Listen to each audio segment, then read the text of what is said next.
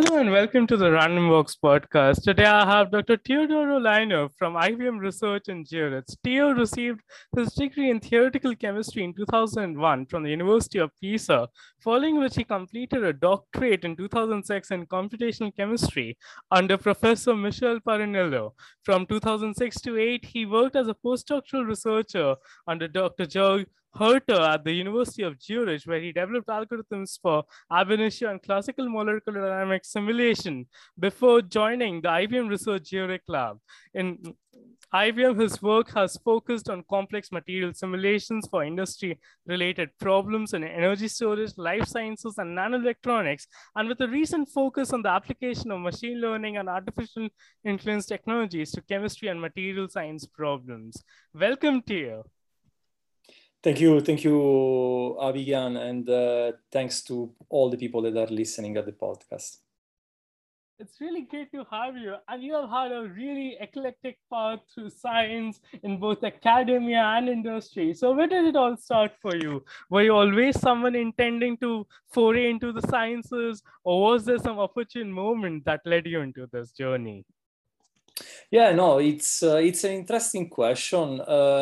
I think I always had, since I was a child, a very strong interest for the nature surrounding me. I mean, I was the type of guy that was constantly playing with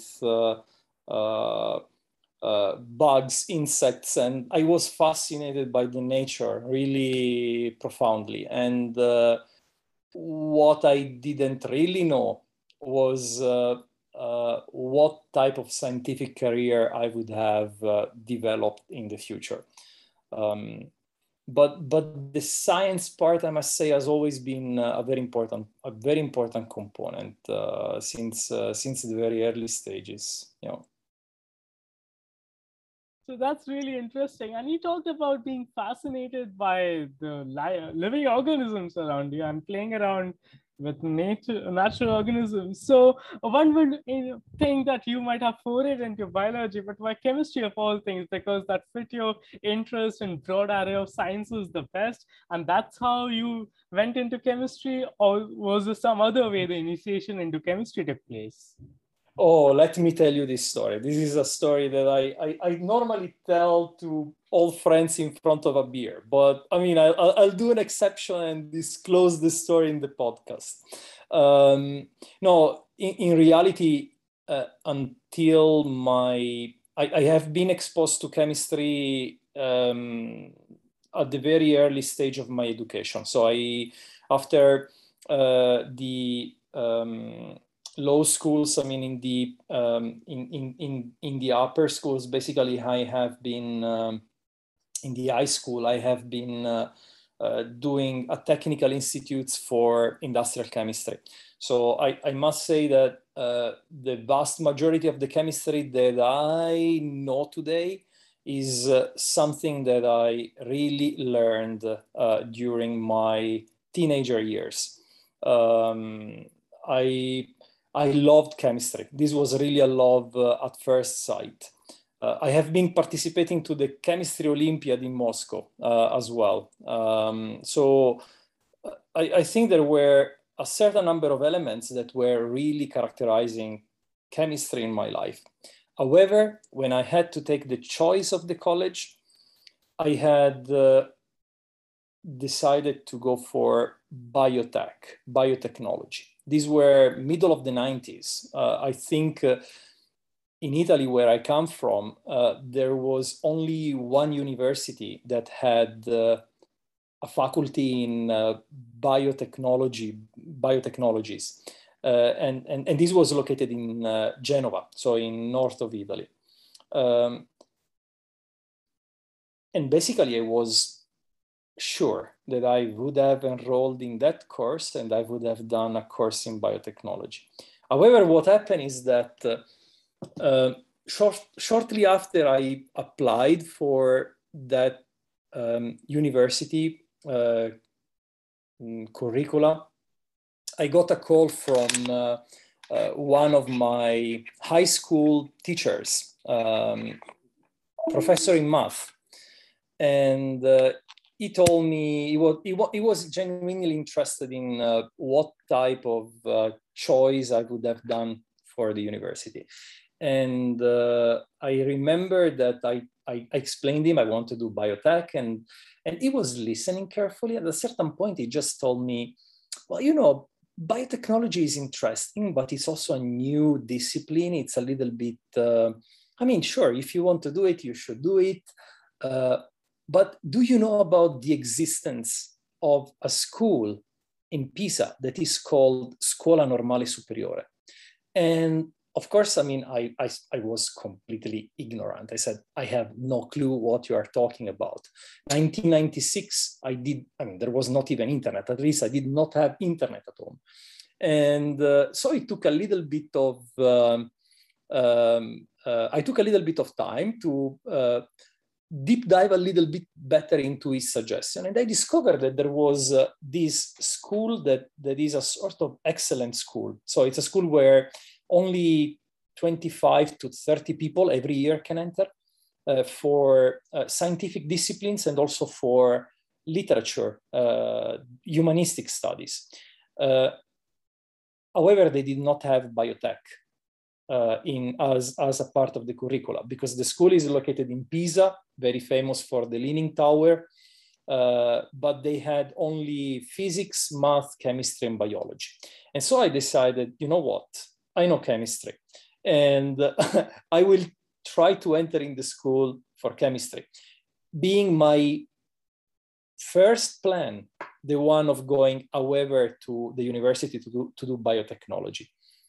So I did all the preparation, thanks also to other professors at the high school. There are 3 tests to enter in the school. So I did all the 3 tests.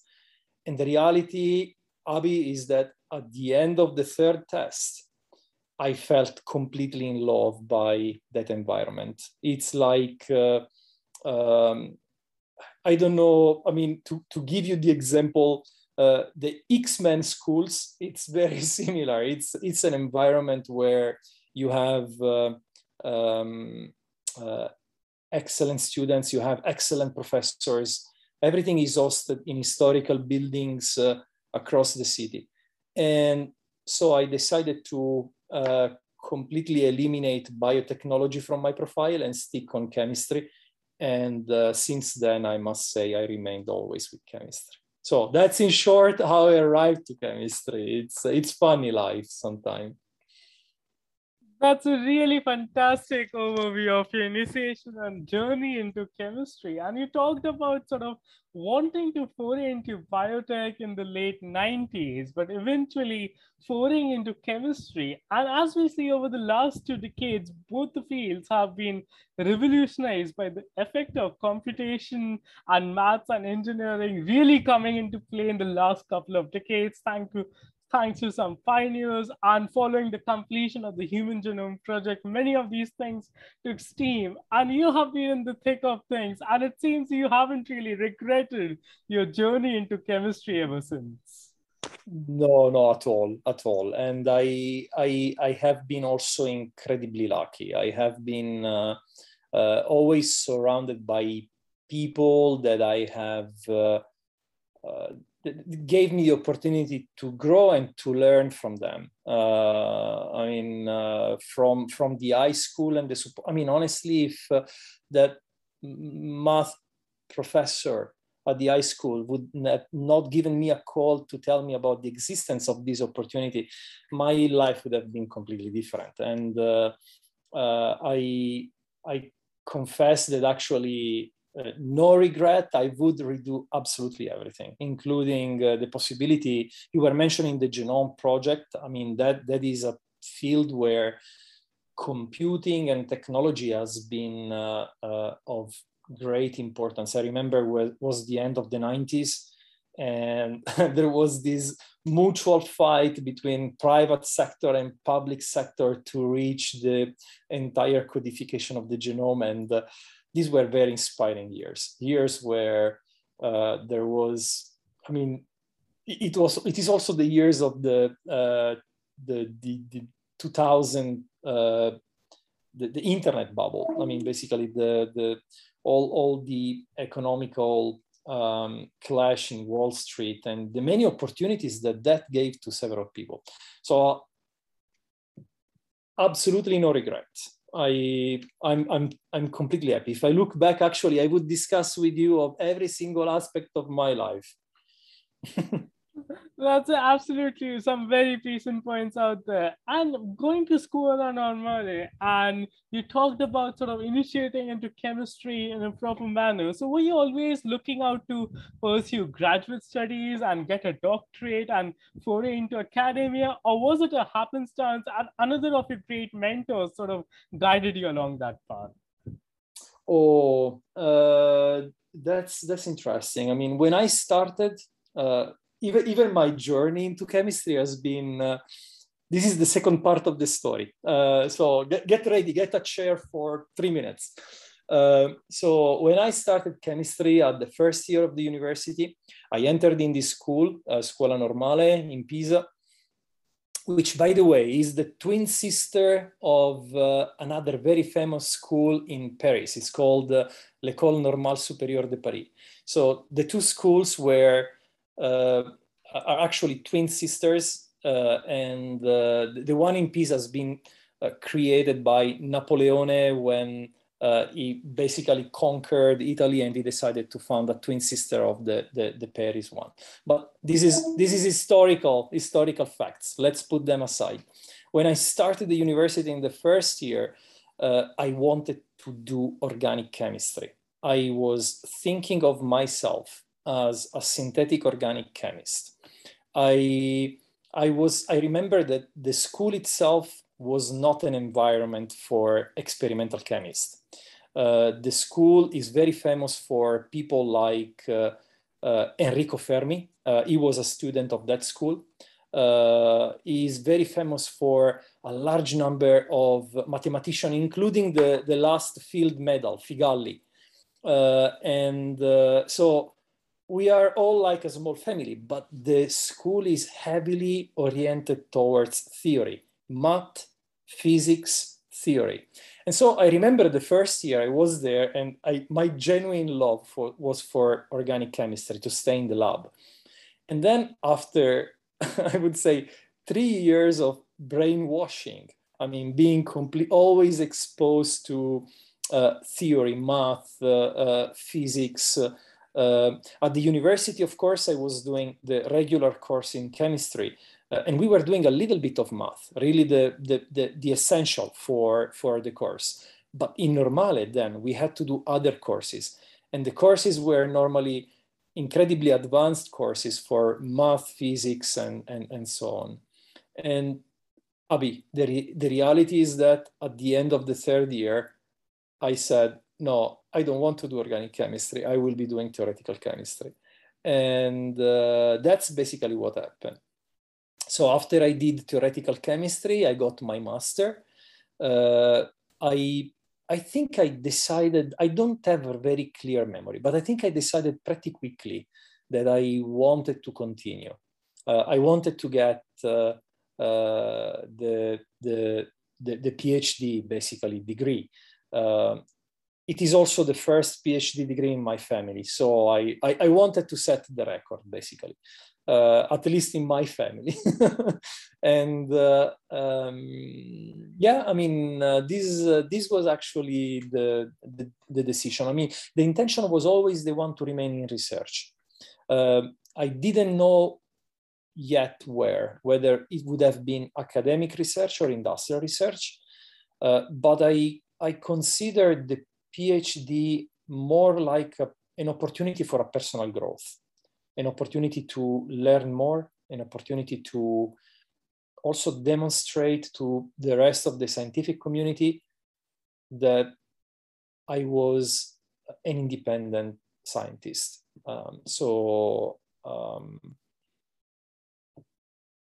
It somehow came without too many decisions. I think I didn't spend probably more than 5 minutes deciding that I wanted to keep doing the PhD. Yeah.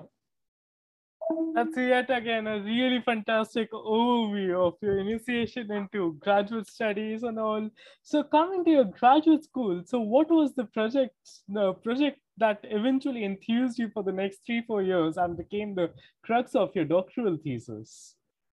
Yeah, so I started my, I mean, let me start a little bit with the master because I think it's important. So as I said, I decided at the third year, I decided to do theoretical chemistry, and I always try to do projects, semester projects during the master, connected quite a lot with computational technologies. And my master work has been on computational photochemistry. I have to thank Maurizio Persico, University of Pisa. We did amazing things in the space of computational photochemistry. It was a period where very few people were talking about non-adiabatic dynamics. These are, I mean, terms, very awkward terms, probably for the vast majority of the people listening at the podcast. But this same topic became, like 10 years after they became incredibly popular. People really finally realized the crucial importance of having sufficient statistical sampling, even when you run photochemical processes. However, for the PhD, my life has never been really a straight line. For the PhD, I decided to, at the very beginning, to start a path in theoretical biophysics. Somehow always connected by the interest that I had always in the biotechnologies.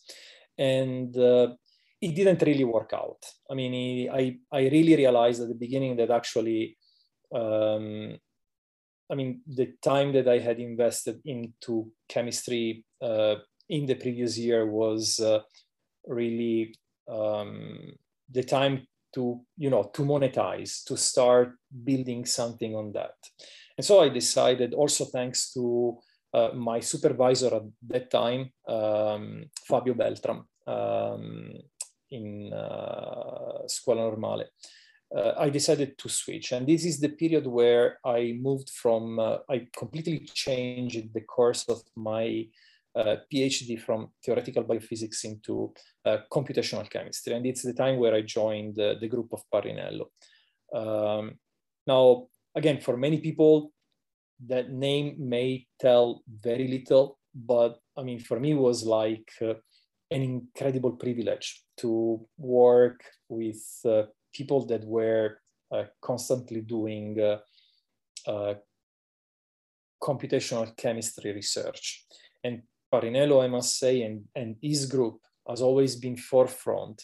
I think they have been the people that really demonstrated how you can use computational resources for studying the complexity of the chemistry at the atomistic level. So it's really at the intercross between theory and application, but always keeping a very strong focus on the computing power. That's a really... So, no. Go ahead, Abhi. No, so that's a really great overview. And yeah, you were continuing on something.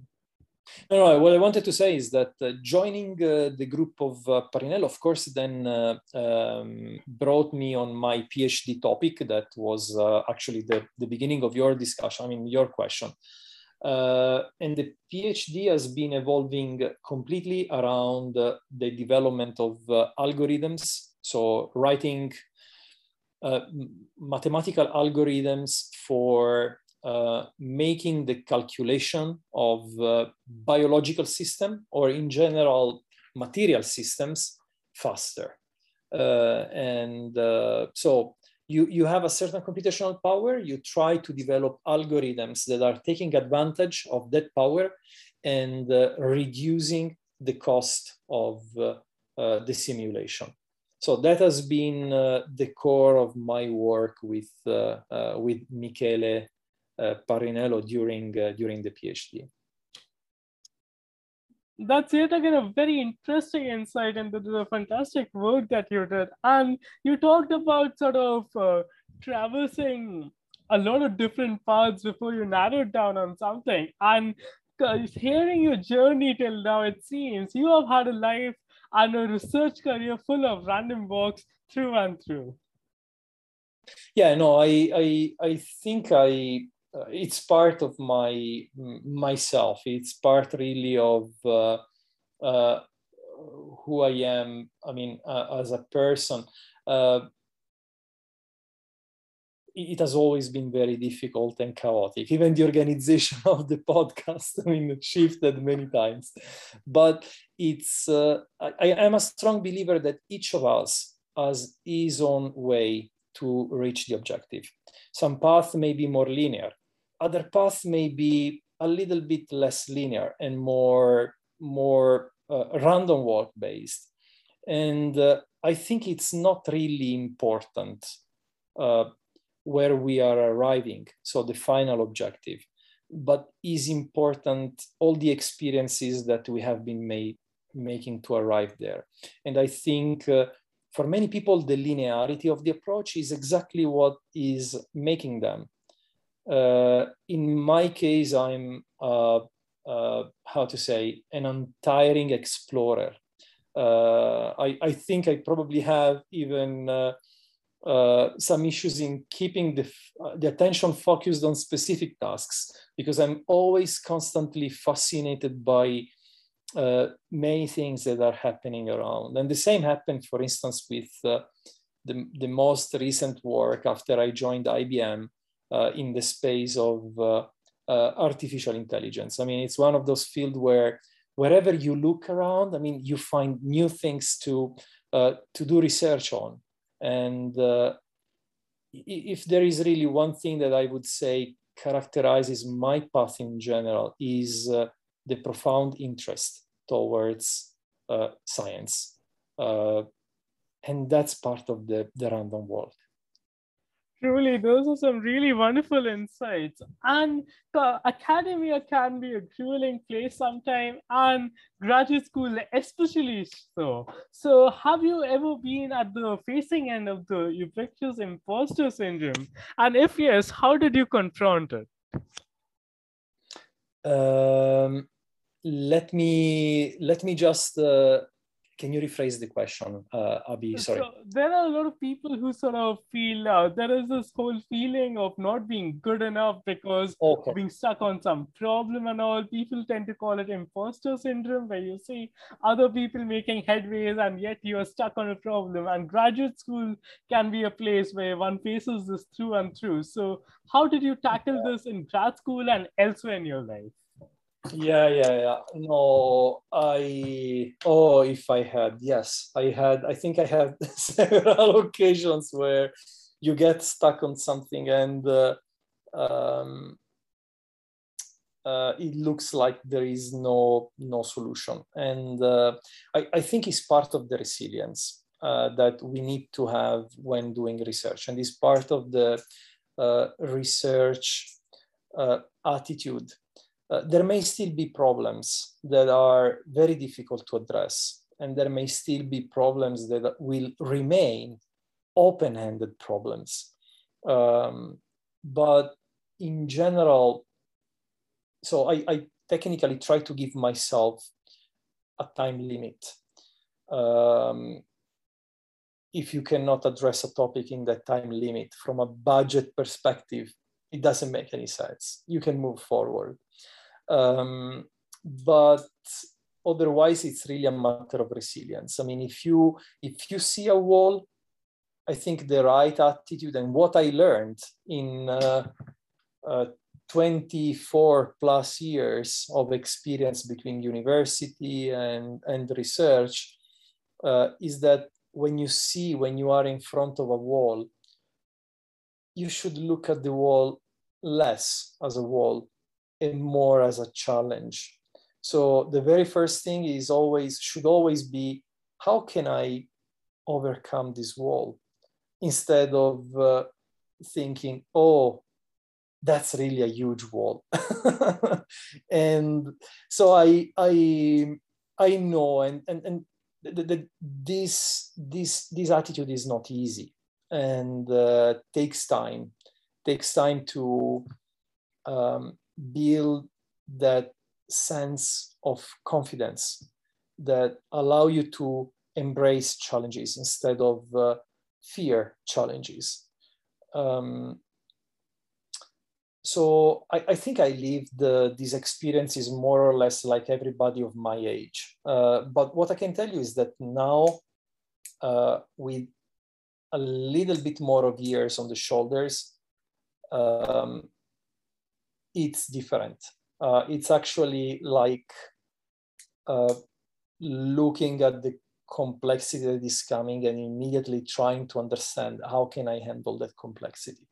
So my suggestion to everybody, even young people that are listening at the podcast, is always the one: don't be worried. You may not have all the skills that you may need to address specific difficulties, but the world is a nice place. Reach out to people, ask for help, explain the complexity that you are trying to deal from a scientific perspective.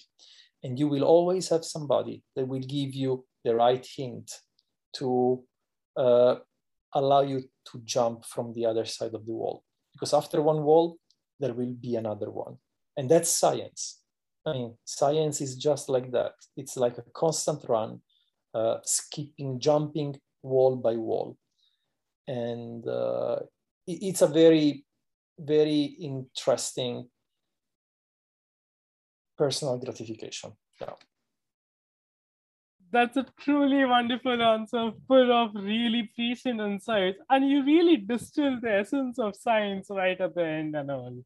And something that I'm curious to know, you talked about sort of foraying into the industry, joining IBM Research. So did you always see it coming? Were there some things because of the way academia function, you found it not so feasible enough to sort of continue on a long sojourn and climb the hoops through the normal faculty positions in a university, and there is a reason you decided to make a professional switch to the industry? And how has your experience been over the years in the industry?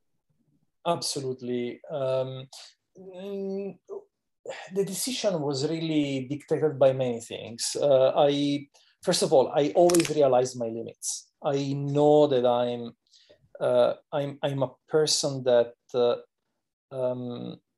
loves to, and by the way, the personality, whatever people say, the personality changes with the getting older and older. So I mean, that's something that I realized myself. I mean, but at that time, and we are talking about 13, 14 years ago, more or less,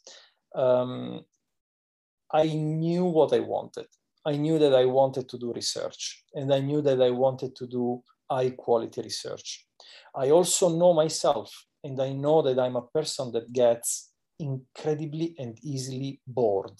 If you give me the same topic to study for more than a couple of years, I'm looking for something else, because I need that intellectual stimulation, the need of learning always something new, that it's really at the end making up my days. I mean, yesterday, for instance, after a discussion, I decided to start digging into some sociological studies. I mean, that I always consider very fascinating, social studies in general. But this is really only to tell you that when I had to decide what to do in my life, whether this would have been academia or industry, I knew what I wanted, and I knew that I was a very bad teacher. I'm the sort of teacher that if you have very good students in front of you, I'm giving all myself. But if you have students that are less performant, I had the tendency to be, how to say, not to pay too much attention to them, And that's bad. For being a professor, this is really a very bad characteristics, because I believe that the number one role of whoever is in academia is not doing research, but is teaching, is creating the next generation of professional people, creating the next generation of scientists. Unfortunately, this mechanism has been completely broken by the way academia is working. So at that time, I really said, I cannot do an academic career. It doesn't really fall in my wishes. So I remained basically with the opportunity of industry or a private research institute. And I remember I was already in Zurich when I decided to apply for IBM. I knew IBM. Probably I was still young enough to remember the IBM personal computer in the 90s. And so for me, IBM was always like, okay, that's a big company. Hey, and you as a chemist, what are you going to do in a company like IBM? So it has always been very complicated. I mean, for me, IBM was always the information technology company. If you do informatics, you may have joined IBM. In reality, I discovered that there was a material science group, and so computational material science group. And so I applied. I was, of course, lucky. Without being lucky in your life, I think you can barely do anything. You have to be at the right place, the right moment. And of course, you have also to have the right skills that the people are looking for. But to make it short, I managed to enter, and well, it's 13 years. And for me, every day is like the first day. I'm always super excited about what I'm doing. It's, as I told you at the beginning, one of the conditions was to not to get entangled for a lot of time on the same topics. And this is one of the beauty of the IBM research institution. We always do forefront research. And anytime there are new topics, we switch to new topics. So in my 13 years, I've been going through battery materials studies. I have been going through scientific software development. I have been going through combustion processes for improving the combustion of polyalcohols. I have been going through recovery of insulating materials for high current voltages. I have been going more recently on AI, and on AI, I think we are having one of the, I would say, most interesting, especially for the rest of the team, periods in the last 20 years. It's really like, if you get the right statistical background and lots of initiative, you can create so much knowledge by using data and machine learning. So to make it short, academia was not really fitting my personality, and IBM was the choice that I decided to do. And since then, I would never go back. Those are some really interesting perspectives, and again, a very nice overview of all the things that you have been sort of enthused by being in this wonderful organization for over a decade and a half now. And those are some really interesting points. And you talked about sort of starting off by sort of expressing interest in the computation material science group and then traversing a really eclectic research career path. And right now you have been doing something at the intersection of artificial intelligence and chemistry. So could you just mind shedding light on some of your projects at IBM that you're most proud of and your involvement with them? Absolutely, absolutely. So we did something, Avi, that I consider like closing the loop when I started the university. If you remember, I told you I joined the Scuola Normale in Pisa and I wanted to be an organic chemist.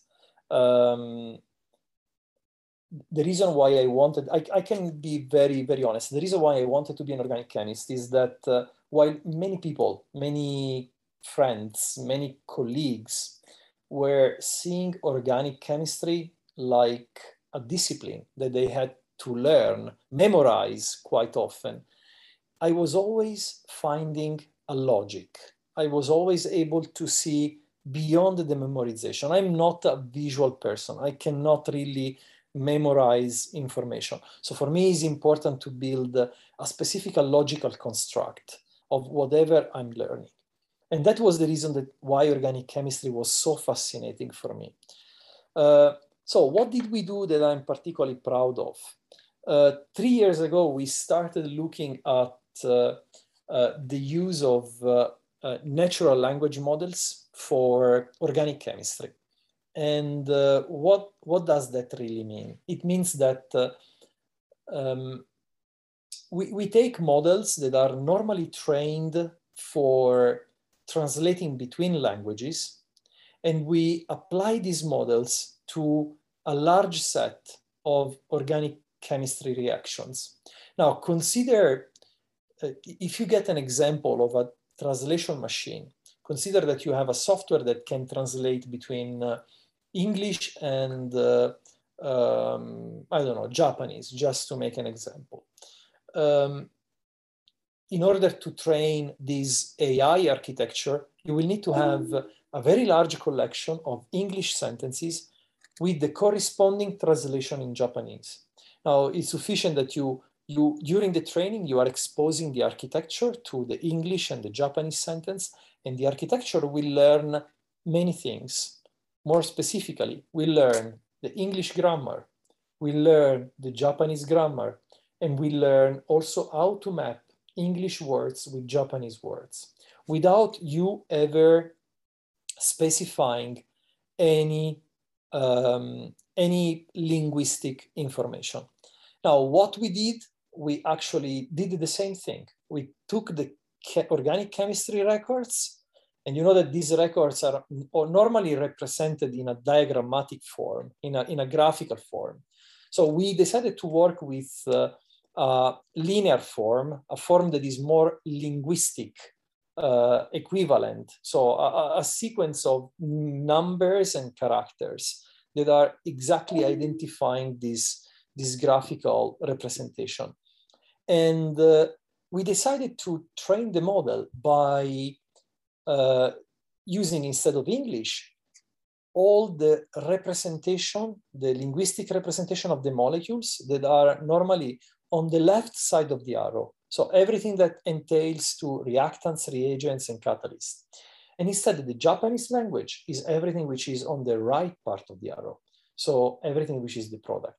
Now, the interesting thing is that, and this was our bet, when we started in 2017, we had one big bet. And the bet was, whatever difficult it is for humans to learn and to even understand, organic chemistry is a language. So that was our assumption. We assumed that organic chemistry is a language. And instead of trying to prove that it is a language in a mathematical sense, we decided to do the different things. We decided to say, if organic chemistry is really a language, we can use the language models in order to extract from organic chemistry data the rules, the grammar of organic chemistry.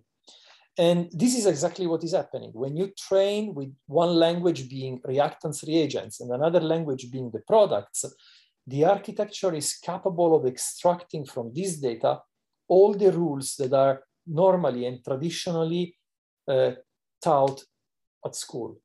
And this is really the beginning of a huge work that we have been further expanding, and that now is available to everybody around the world, and it is code-named ARIC-Sen for chemistry.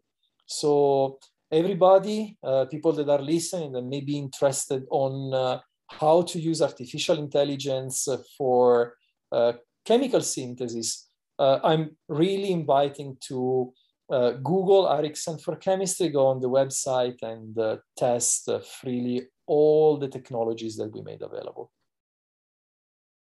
Absolutely. That's a really stunning overview of a really fantastic piece of work. That's something even I'm proud to say I've tried my hands on.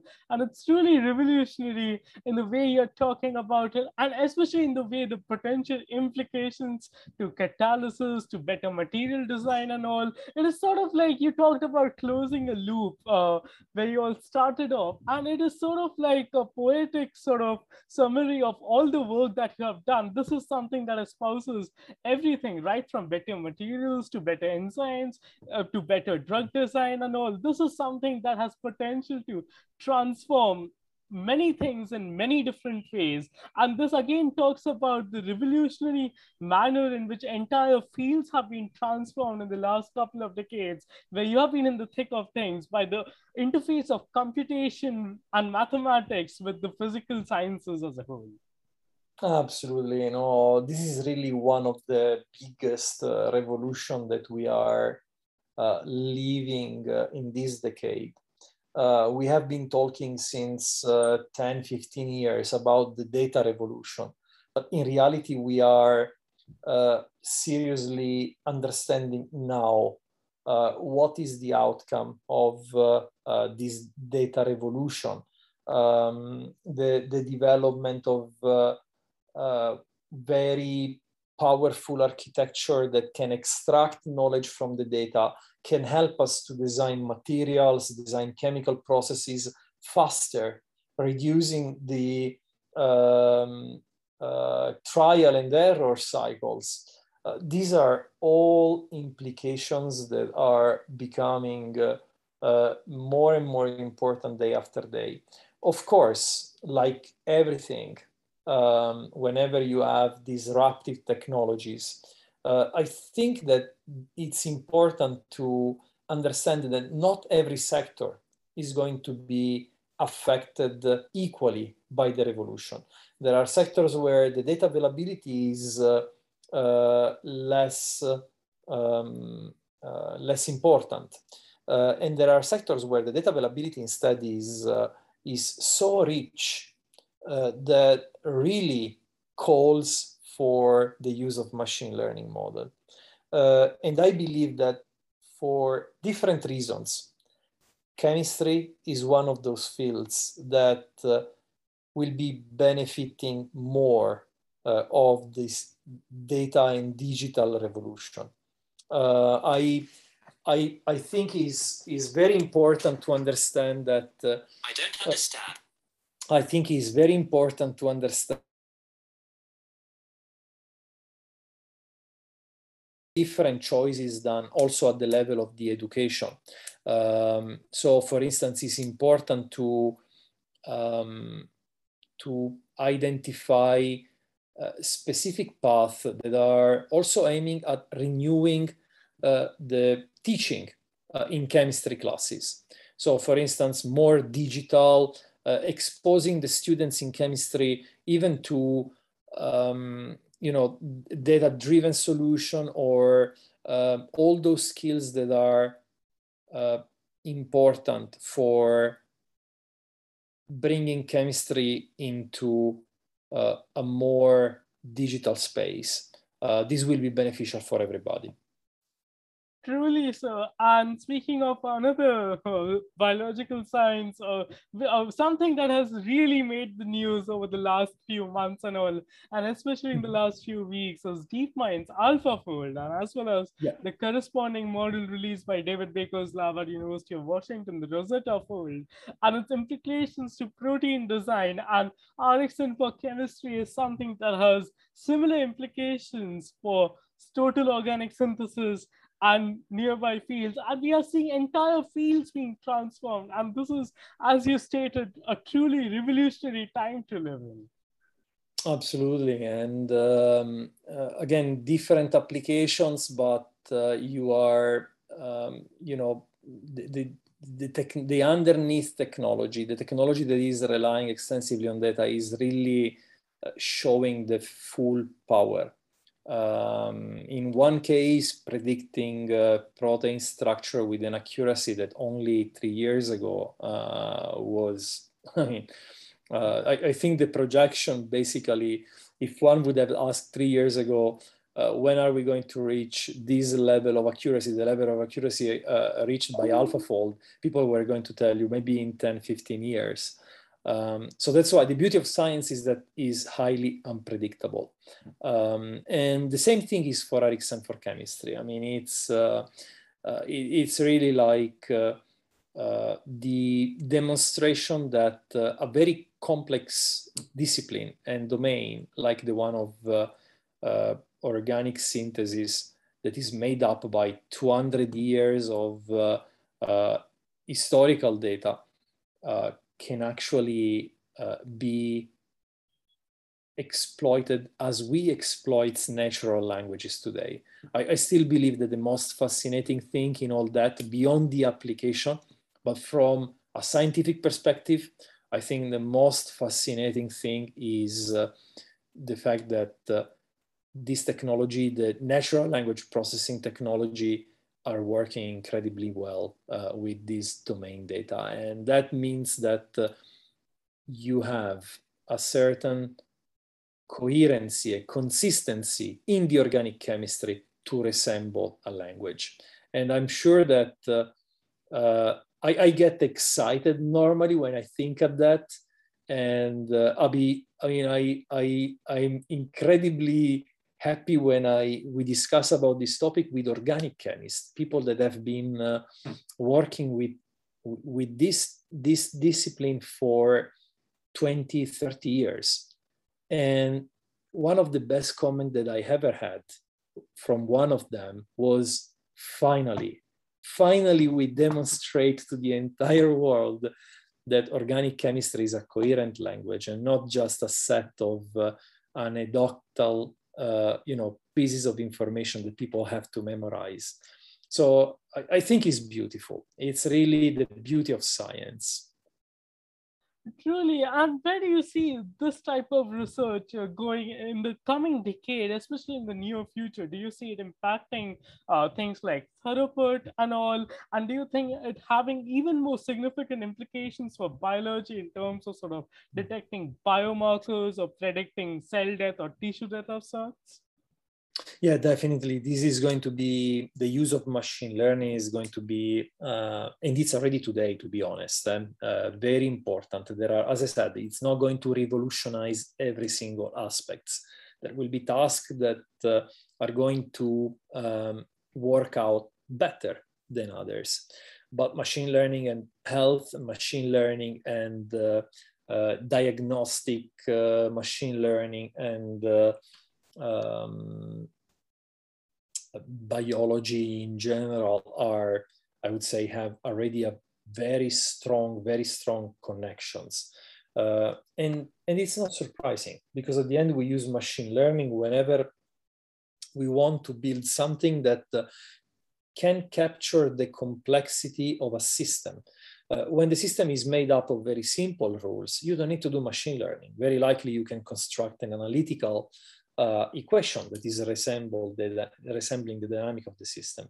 But when you have very complex systems, then the machine learning can actually capture the trends, identify the patterns in a way that our eyes, the eyes of the humans, can actually not do.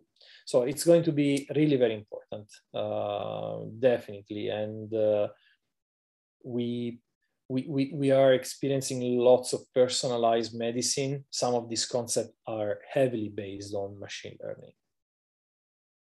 Truly, one is sort of reminded of a graph that many people, especially in the sciences, have seen, if not outside of academia, is the cost of genomic sequencing over time.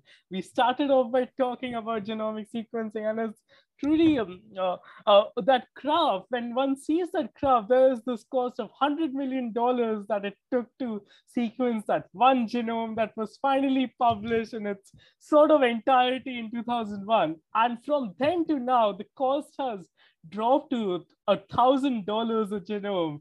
And one sees that sort of defies the reverse Moore's law prediction. But in 2003 and 4, one notices a sharp drop of sorts because of next-gen sequencing methods that were introduced.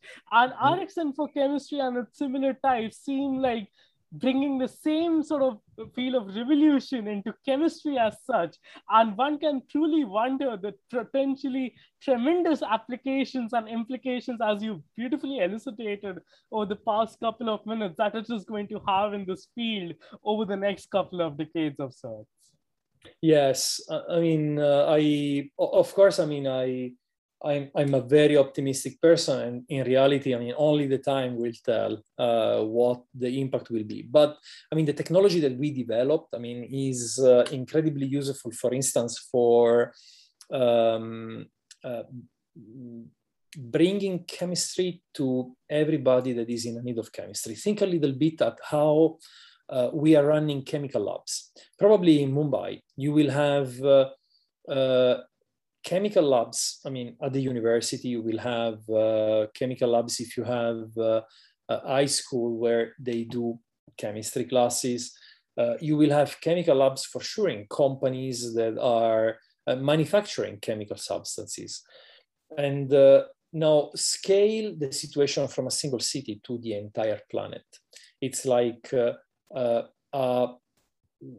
really a replication of the same type of features and same type of infrastructure. So the concept that we put together with RxN is really the possibility to have AI models that are helping people to drive chemistry, and at the same time combining those recommendations with automation hardware. Now, the general idea is pretty clear. You can use this technology for building global infrastructure where people can access chemical services, just as we are consuming Netflix. So wherever you are, with a portable device, from home, from the sofa, you can watch a Netflix movie. But if you are a person that requires chemical services, you could actually very similarly connect into a portal and have your chemical services that maybe are located 10,000 kilometers apart, far from you. But still, I mean, you can do chemistry without the need of a local infrastructure. This thanks really to the use of AI, to the use of automation. So I think, I mean, this is the trend that we will be seeing more and more in the future. And it comes with another very positive things. The introduction of digital solution in chemistry is really transforming the chemical business, because it's going to bring chemistry into an high-tech business. And this comes with very important implication in terms of quality controls, in terms of environmental impact, in terms of supervision for all those activities that normally today are a little bit, how to say, ignored. So I think it comes with not only with the fancy things, transforming chemistry in an high-tech business, but also with very important implication for the environment and for the sustainability. Truly so. And in your fantastic journey through science, industry, and life, you've talked a lot about how some people have been really instrumental in getting you here, guiding you, and all some of your great mentors, right from your high school teachers to your doctoral advisors. So who have been some great mentors of yours, including them? And what is some mentorship advice from them that has stuck on with you, and that is something you also pass on to your own mentees? Many, really many. It's difficult to make up a list. If there is one thing that I need to thank every single mentor that I had in my life is the fact that they always gave me a lot of independence in any type of activity that we may have done together. They taught me truly to think with my head, even if this meant often do mistakes, but at least And so I think one of the greatest really advice is don't put passion in what you do. If you put passion and you have the right environment where you can express your freedom, you are going to succeed in any way. The second one is don't try to look for elements that maybe fail, cause the failure of the activity that you're doing. Don't look for that. I mean, of course, it's important an initial analysis. That's part of a due diligence. But keep that foolish attitude in dreaming big. I think that these are the two things. I mean, thinking big and maintaining always a very strong passion for whatever you do. If one day, and actually I always keep telling myself, if one day I should wake up with zero passion for science, it's probably going to be the day where I will decide to do something else in my life. And I think it should apply a little bit to everything and everybody. Truly, that's a really fantastic piece of advice. And we have talked how science can be a grueling place sometimes, and it's quite important to take a break and sort of devote time to some other endeavors and all. So what are some other engagements that you have outside of academia? And you're also an aviation pilot. So how did your interest in aviation crop up of all things? Yes, so I mean, the free time, of course, is getting less and less. So the older you get, the less time, the less free time you have. But no, I'm a strong supporter of the fact that science and the work have a big component in my life, but there is more than that in life. And it's part of an important integration. I never talk about equilibrium. There is never equilibrium in the life, but there is integration. And it's part of an important integration in the life to have also other interests. These are the same interests that keep me very excited in doing the work that I'm doing. And so I started, to make it short, again, we can keep that for another podcast, Abi, but to make it short, I mean, I started by doing skydiving. And when I was doing skydiving, I was thinking, you know, you reach 4,000 meters with an aircraft, you open the door, you jump out of the plane, and everything looks so crazy. But one of the things that I remember is that I was feeling incredibly comfortable in jumping outside of the aircraft. But when the pilot was maneuvering the aircraft, I was thinking, oh, Jesus, that's so complex. I don't think I'm ever able to do that. And then suddenly you open the door and you jump out of the plane. So starting from skydiving, at a certain point, I decided to, one day I gave me as a present one lesson of flying instructor to understand a little bit more how flying works. And this has been my, since then, I would say, passion number one. Now, for me, flying, it's really like a way of moving. Now, factoring out the pandemic time, it's really like driving a car. And it's lovely. I mean, it's really an environment where you have an extreme discipline dictated by the air traffic controllers, by the controlled airspace.